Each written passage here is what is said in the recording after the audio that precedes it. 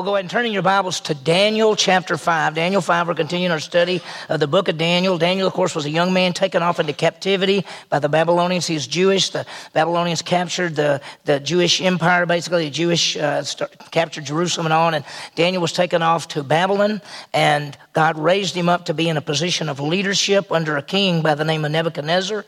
And we're going to see Daniel lives his whole life in captivity in Babylon, and then later on, and we'll see in the Medo-Persian Empire as well. The book of Daniel is sort of special. It's special because we see a couple of things. First of all, we see the character of Daniel. And as we see the character of Daniel, and of course Shadrach, Meshach, and Abednego, which we saw back in chapter 3, we look at these men who lived for God in a fallen world, in a fallen culture. And we think about the same thing for us. We want to live in such a way that we bring honor and glory to Christ. The second thing about the book of Daniel, and we haven't seen it quite as much yet, we saw it back in chapter 2, that he gives the future events. When you study the book of Daniel and you take Daniel and put it together with the book of Revelation, the entire end time events fit together. And we saw back in chapter 2 about basically the Babylonians, the Medo-Persians, the Greco-Macedonians, and just go right on through history. And the book of Daniel takes us all the way to the kingdom of God when Jesus Christ comes as the King of Kings and Lord of Lords. So it's a great book in all of that. As we look at chapter 5, a party is given by a king by the name of Belshazzar. And we may say, Belshazzar? We don't know who that is, because up to this point, all we've ever seen is a king by the name of Nebuchadnezzar. We realize, and I'll explain it to you as we go through the passage, that he's actually the grandson of Nebuchadnezzar. And Nebuchadnezzar was a great king, but when you look at Belshazzar, I don't think he's very great, and we'll look at it as we see it. Some time has passed between chapter 4 and chapter 5. In fact, in chapter 5, we're at the year about 539 BC. So Daniel has been in captivity for about 70 years. So if Daniel was 14 or 15 when he was taken into captivity, he's 85 years old at least now. He may be in his 90s. As we look at this chapter, we're going to see a party. Belshazzar throws a party, but there's an uninvited guest. And we'll see who that is. And once again, we get a good look at the character of Daniel, and then we see also the sovereignty of God, as God is the one who raises up kings and sets down kings. So we'll see it as we go through this morning. I had a friend that he worked at this large company, and he was great. He was a great worker. After he'd been there for a number of years, and he was in a good position, the company changed hands. In fact, the company was bought by another company. And there were changes made. A new boss came in, took over his division, and then the people he started reporting to, well, they didn't really match him. And he didn't get along as well with the supervisors as he had with these other people that before. And what did he do? Well, I talked to him one time, and I said, what's going on? He said, well, I'm looking for another job. I said, looking for another job? I thought you were really happy there. He said, well, I was happy, but, they made so many changes. And he said this statement, the handwriting's on the wall. Well, when we say that, you know what that means. It means, well, it's plain that I'm not going to be able to stay here much longer. The handwriting's on the wall. Well, you realize that comes from Daniel chapter 5. In fact, we're going to see as we study this passage, there are 3 famous sayings that we get in life from Daniel chapter 5. We'll see those in just a minute. A good bit of time has passed from Daniel chapter 4 to Daniel chapter 5. Babylon has been a world empire for 70 years, and it's about to be the end of the Babylonian Empire. Nebuchadnezzar was really a great king. And I hope, we looked at chapter 4 last week, and if you look at it, you say, I just don't know if Nebuchadnezzar actually became a believer in the true God of Israel and maybe believed in the Messiah. You can't really tell by some of the things he writes. It's a possibility he may have. I hope when we get to heaven, Nebuchadnezzar's there and we'd say, hey, we studied you, we saw you. But what we've seen so far that Nebuchadnezzar learned from God, about God, it was in chapter 2 that God is the God who reveals. And in chapter 3, God is the one who delivers. But in chapter 4 is where we're following on, is God is the sovereign ruler. And that's what we're seeing even in this one, because God is the one that raises up kings and sets down kings. And so we're going to see it. Nebuchadnezzar has died. A new king has come. Now let me remind you of something. When you think about the book of Daniel, chapters 1 through 6 are in chronological order. In other words, chapter 1, Daniel is a young man. When you get to chapter 6, Daniel is an old man. In fact, it all covers over 70 years. In fact, through chapter 5 covers 70 years. So Daniel is at least 85. Daniel was captured by the Babylonians, and he serves all the way up into the Medo-Persian Empire. The chapters 7 through 12, which we're going to be getting to pretty soon, is non-chronological, and they're various events, but they're dreams and visions and prophecies for the future. And so there's going to be some really interesting things. Well, some years have passed between chapter 4 and chapter 5, and we meet this man named Belshazzar. He's come to be the king. He is actually, and I'll explain to you how it fits together in just a second, he's actually the grandson of Nebuchadnezzar. Let me remind you of something. In Jeremiah chapter 25, verse 11, Jeremiah prophesied that the Babylonian Empire would rule for 70 years. And at the end of 70 years, God would raise up a new king, and they would allow the Jewish people to come back home. Well, if you look at the time, this is about the 70 years. When we get into Daniel chapter 9, Daniel is going to be praying and realizing the 70 years have happened. So here in chapter 5, it is about 70 years. So Daniel is about 85 years old. He was a young man when he was taken to captivity. He's an old man now. Now let me give you some quick background. I don't want to bore you with this, but after Nebuchadnezzar, he had a son by the name of Evil Merodach. That was his son. By the way, Evil Merodach was a very evil man. He didn't rule very long. After he died, later, 2 or 3 little things around, a guy by the name of Nabonius he was the son-in-law of Nebuchadnezzar, and he became a king. He became a ruler. He had a son, and his son's name was Belshazzar, and he's the grandson of Nebuchadnezzar. So when we study this, we're going to see that Nebuchadnezzar, even though in this passage, and when we read it a while ago, it said, your father, that is actually an Aramaic word for ancestor. For some reason, many of the Bibles translated it father. He's actually his grandfather. So when we read it in a minute, I'll say father, but I'll tell you that it means grandfather.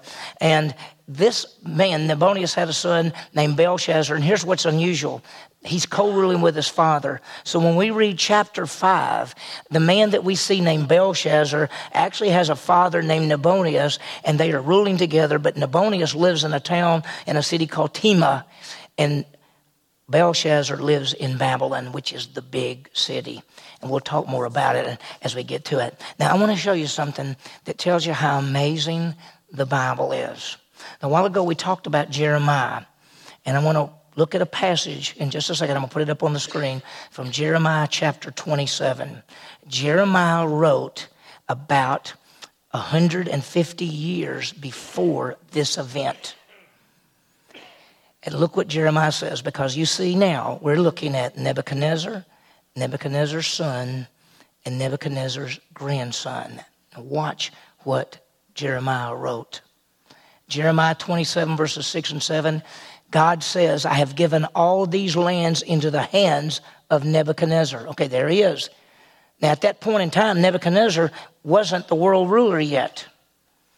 King of Babylon. My servant, and I have given him all the wild animals in the field to serve him. Now, look at this next verse. All the nations shall serve him, Nebuchadnezzar, and his son, and his grandson, until the time of his own land comes. Then many nations and great kings will make him their servant. He's saying that Nebuchadnezzar is going to rule in his Babylon empire from Nebuchadnezzar to his son to his grandson. In chapter 5, Belshazzar is his grandson. This is the end of the Babylonian empire. It is amazing how God does this sort of thing. So we're seeing that. We're now at the end of this. And you remember we're seeing the head of gold, which is Babylon, and the arms and chest with the Medes and the Persians. By the way, if you weren't here for chapter 2, there was this giant statue. And as they went down the statue, in fact, I think I've got the statue. That's the statue. That's the empires to come. That's the Babylonian Empire, Medo-Persian Empire, Greco-Macedonian Empire, Roman Empire, revised Roman Empire. That is a statue Nebuchadnezzar saw in chapter 2, giving the flow of history. And of course, Daniel was the one to tell it. Right now, the head of gold is about to give way to the arms of silver, arms and chest of silver, which is the Medo-Persian Empire. Amazing. Well, the city of Babylon. Let me explain something to you. Because when you see Belshazzar having a party, it's not all it seems to be. The Medo-Persian Empire has come to power. There's a guy by the name of Darius the Mede and Cyrus the Persian. They've come together and they are conquering the world, and they have already conquered almost all of the Babylonian Empire. There's one city left, and it is the capital city of Babylon. At this time, Belshazzar is in the capital city of Babylon, and outside the city, the Medo-Persians have been attacking the walls for about 2 to 3 years, trying to conquer the city. Belshazzar thinks he's got it made because the city is gigantic. Let me read some things to you. The city was about 15 miles square, walls 300 feet high, towers 100 feet more. The walls were 87 feet wide. You could ride 3 or 4 chariots across the top of the walls of the city. The Euphrates River ran from the north to the south through the city, came under the walls of the city. He thinks that nobody can capture him. If he just read the Bible in Jeremiah, he'd know his time is up, okay? But he didn't. And so he's having a party. Now, a lot of times people think that he's having the party, not because he actually thinks he's safe, but he's trying to help his people think, listen, we're going to have a party just showing you that those enemies, they can't get into our city. They'll never conquer us. So he's having this party.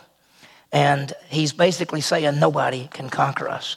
Outside, there's a leader called Darius. He's the leader of the Medes. There's a Persian called Cyrus. Now, the best that we can tell, and we're going to see it more when we get to chapter 6, that Cyrus is actually the leader of the Medo-Persian Empire. Darius may be his son, may be one of his nephews. We're not sure how Darius fits in, but Darius is mentioned in the Bible as well. The city is under attack. Now, picture this. The soldiers are fighting at the wall. Meanwhile, Belshazzar has a party with 1,000 people invited. And they're all getting drunk. They're all having some kind of party coming. He knows that one of these days, his time will be up. But he doesn't want to admit it. You know, so oftentimes people refuse to believe in God's coming judgment. Have you thought about that? There are people you talk to, and you talk to them about Jesus, and you say, one of these days, Jesus Christ is coming back as the King of Kings and Lord of Lords. He will rule the world in righteousness and justice, and all who believe in him will have eternal life, and all of those who reject him will be separated forever. And people say, I don't believe any of that, or I don't really care.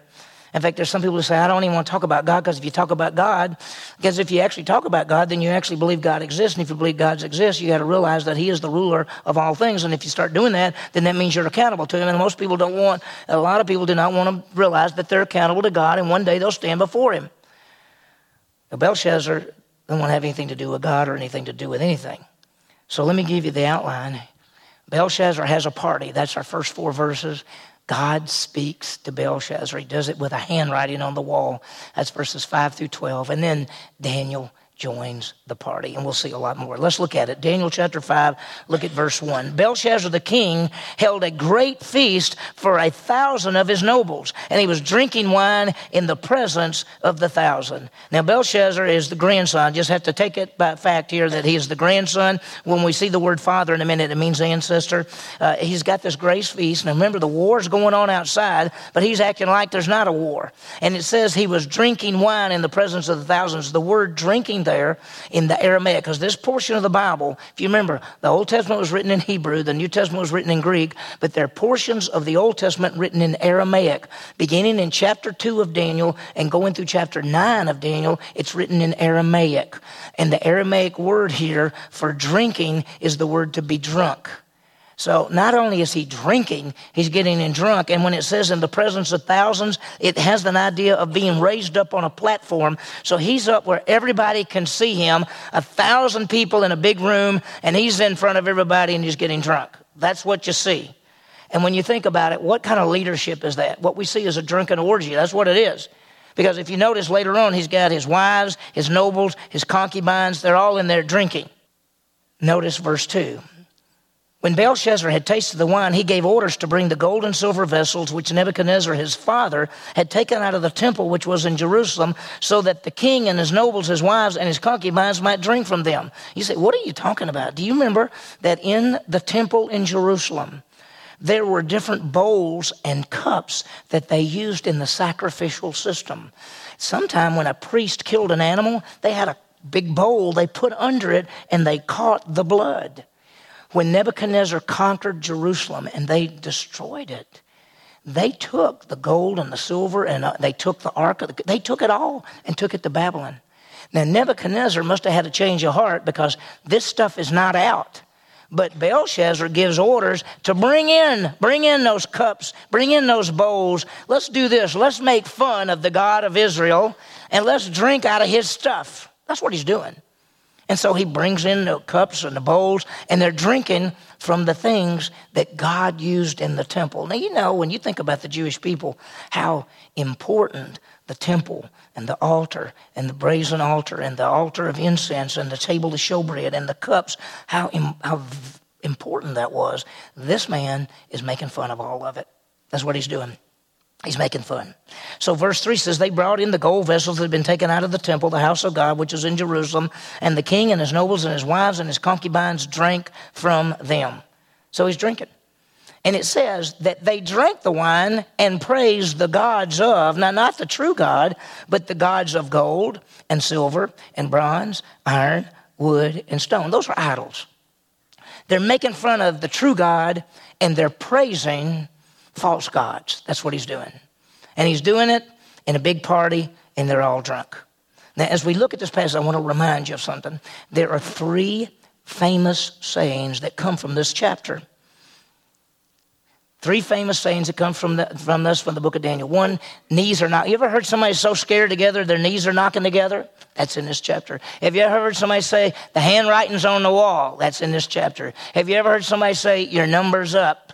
You know, when someone, well, your number's up. That's from the book of Daniel. We'll see it. It's going to take us a couple of weeks, this week and next week, to get the whole thing, but we'll see those. They all deal with Belshazzar. So watch what happens. War's going on outside. Big party with 1,000 people. He's drunk in front of everybody. They're making fun of the God of Israel. And watch what happens. Verse 5. Suddenly, the fingers of a man's hand emerged and began writing opposite the lampstand on the plaster of the wall of the king's palace. And the king saw the back of the hand that did the writing. Out of nowhere, on a wall, a hand appeared and began to write in front of everybody. It's probably where the king was up on this platform and the people were all out there on the wall, probably right there by the lampstand. Suddenly, a hand appeared and finger began to write on the wall. It said, suddenly the fingers of a man's hand emerged and began writing opposite the lampstand on the plaster of the wall. And the king saw the back of the hand that did the writing. I tried to find pictures that people have drawn in history to see what it looks like. That could be something like that. That could be Belshazzar, and he looks and there's this hand writing on the wall. It scared him to death. What would we do if right now all of a sudden you said, Jimmy, behind you? And I went, what? And I looked behind us and the hand appeared and began to write right there. We'd probably all sober up pretty quick, wouldn't we? Right? What would happen? So look, it says, verse 6, then the king's face grew pale, and his thoughts alarmed him, and his hip joints went slack, and his knees began knocking together. You may have heard that famous saying, I was so scared my knees were knocking together. That's where it comes from. He's so scared, his knees are knocking together. He calls for his wise men. What does this writing say? What was written on the wall? Verse 7, the king called aloud to bring in the conjurers, the Chaldeans, and the diviners. The king spoke and said to the wise men of Babylon, he said, look, any man who can read this inscription and explain its interpretation to me shall be clothed with purple and have a necklace of gold around his neck and have the authority as third ruler in the kingdom. So he calls in and he says, listen, can anybody read this? Can anybody tell me what this says? What does it say? And he says, if you can, I'm going to give you purple, which was like kingly clothes. I mean, that's the top of the line. That's like saying, I'm going to give you the most expensive clothes I could give you. I'm going to put this gold necklace around your and then you'll be third ruler in the kingdom. Now, what third ruler? Why third ruler? Because remember, Nabonius and Belshazzar were co-rulers. So the most they could be was third. And so he says, anybody that can read this writing is third. They can't read it. Why? Because the natural man doesn't understand the things of God. God has given a message, and the only person that's going to be able to tell what this message means is going to be Daniel, because God raised Daniel up in the Babylonian Empire to be a leader, to be able to interpret the dreams, and to do all these kind of things. So he's greatly alarmed, and he says, please tell somebody come in here and do this. Look at verse 8. All the king's men came in, and they could not read the inscription made known or make known its interpretation of the king. They looked at it, but they said, we have no idea what that says. We have no idea what it means. Even if they could make out the letters, and they could have, we don't know. We don't know whether it's Hebrew or Aramaic or some other language. We don't know exactly, but they don't know what it is. And so the king Belshazzar was greatly alarmed. His face grew even paler, and his nobles were perplexed. They're all going, we don't know what to do. Now, in verse 25, we don't have to turn over there. We won't get to it today. But in verse 25, he tells us what is written on the wall. Mene, tekel, upharsin. That's actually Aramaic. That's what was on the wall. Now, how it's written on the wall, we're not sure. It could have been written something like this. And by the way, that would be Mene, tekel, upharsin. Could be written like that. Aramaic sometimes looks a lot like Hebrew. It could be even like this. It could be Mene, tekel, upharsin. It's 4 words. 4 words written on the wall. That's all it was. And even if they could read it, they would say, what does that mean? What does that mean? Now, by the way, if you want me to give you a head start, Mene means numbered. It means numbered, weighed, divided. That's the 4 words. Even if they could read it, they would go numbered, weighed, divided. What does that mean? I don't know. I have no idea. They don't know what it means. They don't know. So look what happens, verse 10. The queen entered the banquet hall because of the words of the king and his nobles, and the queen spoke and said, O king, live forever. Do not let your thoughts alarm you or your face be pale. Now, we're not sure who this is. The actual word there means queen mother, and so it could be the wife of Nebuchadnezzar who could still be alive. That would be his grandmother, or it could be the wife of Nabonius, which would be his mother. So we're not sure who this is, but it's not his wife. We can tell you that the way the word is written. And so here's what happens. This woman comes in, and she says, don't be alarmed. Don't let your thoughts bother you. Why? Well, because she says there's this man in your kingdom who there is a spirit of the holy gods. And in the days of your father, actually your ancestor, it'd be Nebuchadnezzar, illumination, insight, and wisdom like the wisdom of gods was found in him. And King Nebuchadnezzar, your ancestor the king, appointed him chief of the magicians, conjurers, Chaldeans, and diviners. No, so she's saying, listen, you may not know this, but when your grandfather was alive, he had this man that could tell everything. This man, if there was something hard, he could tell about it. If it was a dream, he could tell you what the dream was. He had, and she said it this way, he had the spirit of the holy gods in him. The truth is, he had the spirit of God in him, he had the true God. And so she's telling him, listen, you don't have to worry about it. There's a guy still alive in the kingdom that can help us. She goes on and says in verse 12, this was because an extraordinary spirit, knowledge, insight, interpretation of dreams, explanation of enigmas, solving of difficult problems were found in this Daniel, whom the king named Belteshazzar. Let Daniel be summoned, and he will declare the interpretation. She says that Nebuchadnezzar called this man Belteshazzar. Belteshazzar, Bel, B-E-L, was one of the names of the gods of the Babylonians.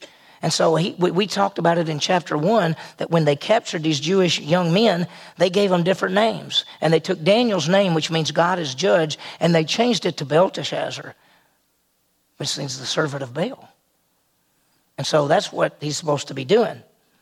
So watch what happens. Now, here's the question. Where do you think Daniel is? I want you to understand something, that when Nebuchadnezzar was the king, Daniel was his right-hand man. Whenever Nebuchadnezzar had an issue, he called in Daniel. When Nebuchadnezzar went through all those problems in his life, Daniel was right there. After Nebuchadnezzar dies, we said evil Merodach came. There was another king after that, another son. There was another one. And then finally Nabonidus. And the best we can understand is none of these other people used Daniel at all. In fact, he was getting to be an old man. And you know what sometimes people do with old men? They say, why don't you just go sit over there and sit by yourself and leave us alone? And so Daniel hasn't been used in a good while. And now Nebuchadnezzar's wife, or Nabonidus' wife, says, there's this man, I remember back when your grandfather was the king, there was this man that could answer all of these kind of questions. Call for him, and he'll give you the interpretation. So look what happens. Verse 13, then Daniel was brought in before the king. The king spoke and said to Daniel, are you that Daniel, who is the one of the exiles from Judah, whom my father, my ancestor, the king, brought from Judah? It's actually a cut. He's actually saying, you one of my slaves? We captured y'all? You one of the slaves my grandfather captured? Are you one of those guys that he captured? Are you that right guy? He's making fun of Daniel. He didn't even know Daniel. He's making fun of Daniel. He says in verse 14, now I heard about you, that a spirit of the gods is in you, and that illumination, insight, and extraordinary wisdom has been found in you. Now, he said something good there. You know, he said, I've heard of you. Well, he just heard of him. But let me tell you something. Daniel was famous. Any of the people that knew Nebuchadnezzar and lived on after that, they knew who Daniel was. Daniel was a man of God. And let me ask you a question. Anybody know about us? Anybody know about you? Anybody know that you stand for God? Anybody know that you are a godly person who seek to make an impact in this community? Does anybody know about you? Or are we secret Christians where we just do our thing and we hope nobody asks us a question we can't answer? We want to be known for those who stand for Jesus Christ. So look what happens. He said, I've heard of you, and I heard the Spirit of God is in you. And then he says in verse 15, just now the wise men and the conjurers were brought in before me, they might read the inscription and make its interpretation known to me. But they couldn't declare the interpretation of the message. They said, I brought everybody in to look up here and read this thing, but they couldn't do it. But I personally have heard about you, that you're able to give interpretations and solve difficult problems. Now, here's the deal. If you're able to read the inscription, make the interpretation known to me, guess what I'm going to do for you? You will be clothed with purple, you will wear a necklace of gold, and you will have authority as the third ruler in the kingdom. Now, do you think Daniel is going, wow, that would be so neat to be third ruler in this kingdom? Look, Daniel helped Nebuchadnezzar, the mightiest king of all. This man is nothing. Do you think Daniel wants to work with this guy? Daniel doesn't care. In fact, you know what Daniel knows? He's read Jeremiah, by the way. Daniel read Jeremiah, and you know what he knows? He knows the time is up. He knows that the end of the kingdom is at hand, that this guy's not going to rule very long. That's what he knows. So we're going to look at verse 17 just so you can see what Daniel says. But I want to remind you of something. When Daniel was with Nebuchadnezzar, Nebuchadnezzar was an old king, and Daniel was a young boy, and there was respect. But now there's a young king and an old man, and Daniel doesn't respect him at all because he knows what kind of man he is. And so look how Daniel answers him in verse 17. Then Daniel answered and said before the king, keep your gifts for yourself or give your rewards to somebody else. However, I will read the inscription to the king and make the interpretation known to him. What Daniel said is, I don't need your gifts. Just give them to somebody else. Keep your prizes to yourself. I don't want a gold necklace. I don't want purple clothes. And I sure don't want to be third ruler with you. Keep your gifts for yourself, but I will make known the inscription and the interpretation. Now, if you want to know what the inscription interpretation is, you got to do two things. One of two things. You either got to come back next week, or you got to read it this week and see what it says. And then come back and see if I'm right, okay? So what do we see? There's a party, and he's making fun of God, and God sends a message by the handwriting on the wall, and the wise men can't read it. So the queen mother comes in and says, send for this guy named Daniel. He can read it. And Daniel comes in, and he's going to say, Daniel says, I will tell you what it means. Think about this. Let's realize some people ignore the coming judgment. Have you thought about that? Belshazzar knows judgment's coming. He knows the enemy is surrounded. He knows that all of the Babylonian Empire has already fallen to the Medo-Persians. He knows that. He's hanging on for dear life, and yet he's having a party. He doesn't want to admit it. The truth, the Bible says that one day every knee shall bow and every tongue will stand before Jesus Christ. Do you understand that unbelievers will stand before what is known as the great white throne judgment? Is found in Revelation chapter 20. Has nothing to do with your good works or bad works. Salvation is a gift by faith alone in Christ alone. There is a book called the Book of Life, which is opened at the great white throne judgment, and anyone's name not found written in the Book of Life is cast into the lake of fire. There are many people, unbelievers, who understand or who don't want to believe that one day they will stand before Jesus Christ. They will bow before Jesus Christ, and if their name is not found written in the Book of Life, they will be cast into the lake of fire.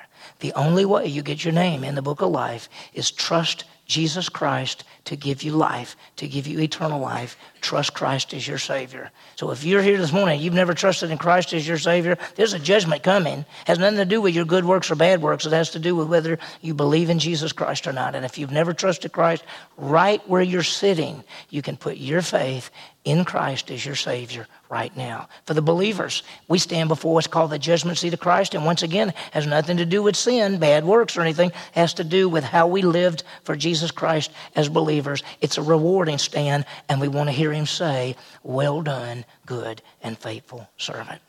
The second thing is sometimes, let's understand that some only go to God when there's a problem.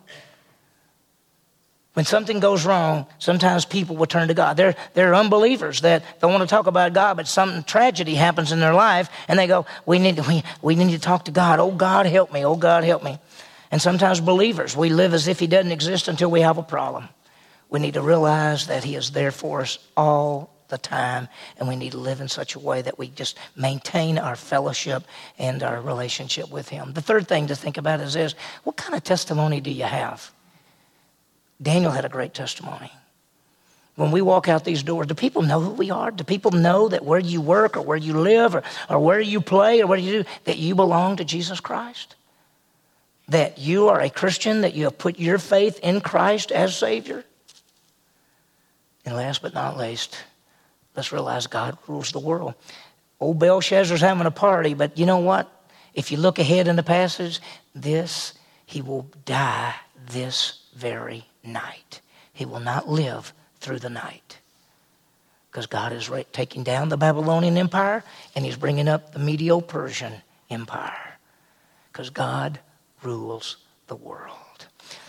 May we live for Jesus Christ, trusting him as he rules the world, knowing that one day all people will give an accounting to him. May we live in such a way that we'll hear him say, "Well done, good and faithful servant."